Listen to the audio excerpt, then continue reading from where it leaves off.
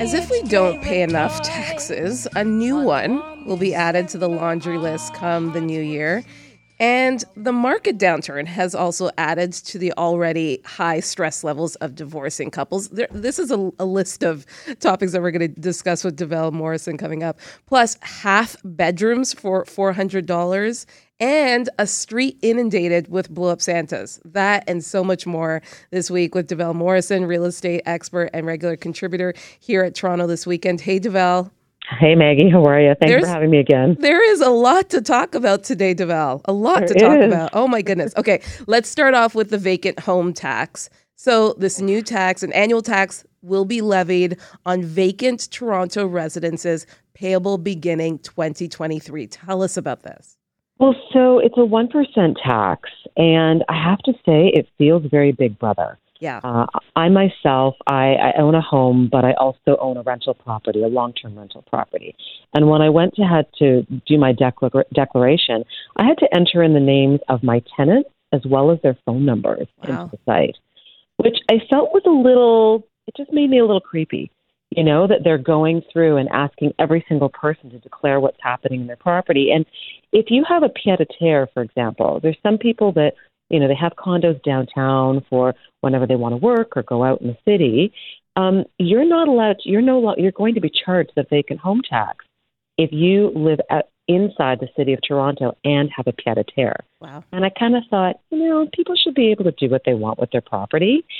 And when I looked into it, this program cost the city $11 million to set up, and has an annual operating cost of about $3.1 million. Oh, and they have. And they projected the revenue coming in from this program is between $55 to $66 million, which I highly doubt. I kind of feel like they've wasted our money. Yeah. I'm upset about this. Yeah. A property is considered, so I looked up on the website, it says a property is considered vacant if it's not the principal residence of the owner or any permitted occupants or was not occupied by tenants for at least 6 months during the previous calendar year on this otherwise deemed to be vacant under this vacant home tax. So I think we have a neighbor who had to go to his home country for a number of months because his mother was ill. And so we were kind of watching his property, making sure that we shoveled the snow. But he was gone for a good 6 months. And rightfully so. He pays his taxes. He should be able to do that. And so you just wonder, in cases like that where someone has to leave for some circumstance, they don't want to rent out their home for 6 months. And so what does this do? This ties a lot of people's hands. Well, I mean, it makes them they're forced to pay this money. Yeah. Now, I mean, there are a couple of exceptions if the person's gone into a long-term care facility or if the person is deceased. But again, I'm working with clients right now who, their mother has just passed away, and now they have one more thing to deal with on their list. I literally had to send them an emergency text going, okay, I need you to go to this website and declare that your mom is deceased, and that's why your condo is vacant. But I just thought, you know what, we're just adding another thing on the list for a lot of people who are trying to wrap up with estates because a loved one has passed on. Yeah. Another thing on the list of taxes. There's so many things. Okay, divorce and the housing market. So you were quoted in this article in the Globe and Mail, Davelle, with the downturn in Canada's real estate market, we're also seeing clashes when it comes to dividing the family home among divorced couples. Tell us about this. Well, because the market's going down, let's be honest, now couples have to fight over when should the property be listed. Yeah. When the market was going up, you wouldn't fight about that. You would just be like, sell it, give me my money. Right. But now people have to argue about, well, when should it be listed? And now I've had the case where I've been working with a couple of clients who are in this particular situation where they're still waiting on their separation agreements because they still haven't agreed. And so what's happening with the funds, once they sell their property, it actually goes into trust from their real estate lawyer until such time they actually have signed separation agreements to agree on the disbursement of the funds. So it definitely adds a lot of complications. And, yes, we're in the holiday season, but the other, I guess, sort of tragedy that happens during the holiday season is there are a lot of couples that break up. Yeah. And so for a lot of family lawyers, January and September is sort of divorce season. So now we're going to be going into that period where people are saying, you know what, I just spent the holidays with my spouse. I'm done. Yeah. Yeah. And then there's the aftermath of all the things that have to be divided up. Now, it did say in the article, I'd love for you to explain the difference with married spouses and common law when it comes to dividing up, things like homes and money and all the things that, you have together in a relationship. Well, if you're married, it's simple. It's a 50-50, Right. unless you have some sort of a prenup. If you're common law, hopefully you have some sort of cohabitation agreement.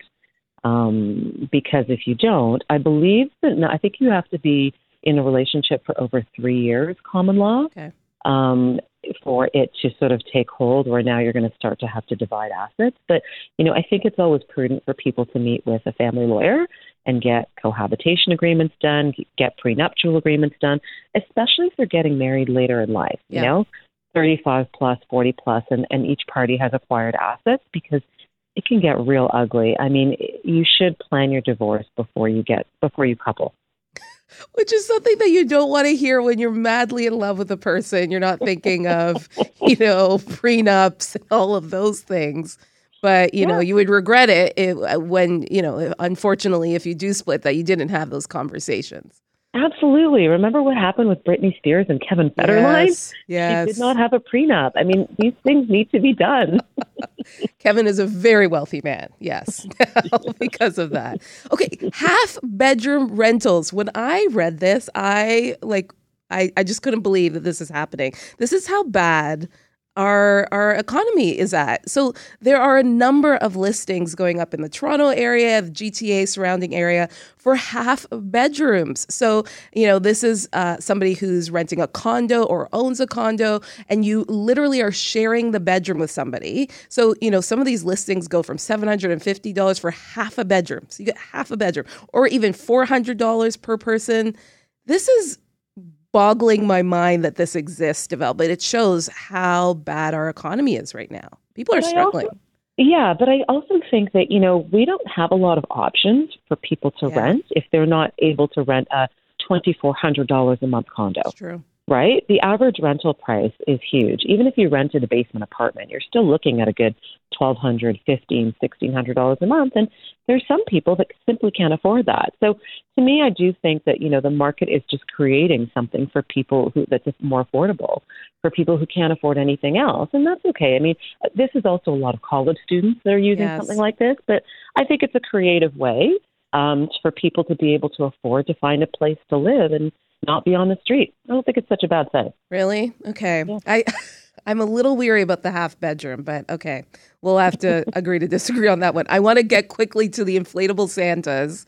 You sent me this story, and I think it's incredible. So Inglewood Drive, which is east of Mount Pleasant and Rosedale Heights, 55 inflatable Santas. So each house puts up these inflatable Santas during Christmas, and they have a big street party, which I think is like great community spirit. It's awesome. I mean, I can't tell you. It's around the corner from my house, so I actually always look forward to driving down that street or running on that street and just seeing these 14-foot inflatable Santas. They've been doing this since 2013, and now some of the people, when they sell their house, they have Santa clauses to say that the Santa stays with the house, right? So that people can put it up at Christmas time. But I think it does. It shows great community spirit, and I've noticed actually in Leaside now that more and more houses are putting up these giant Santas. It's just, you know what? We need a little happiness, right? This is just, let's spread a little joy around. So if a giant Santa is going to make people happy and spread a little joy, go for it. It's amazing. Absolutely. Well, Merry Christmas to you, Davelle. Thank you again for your time today.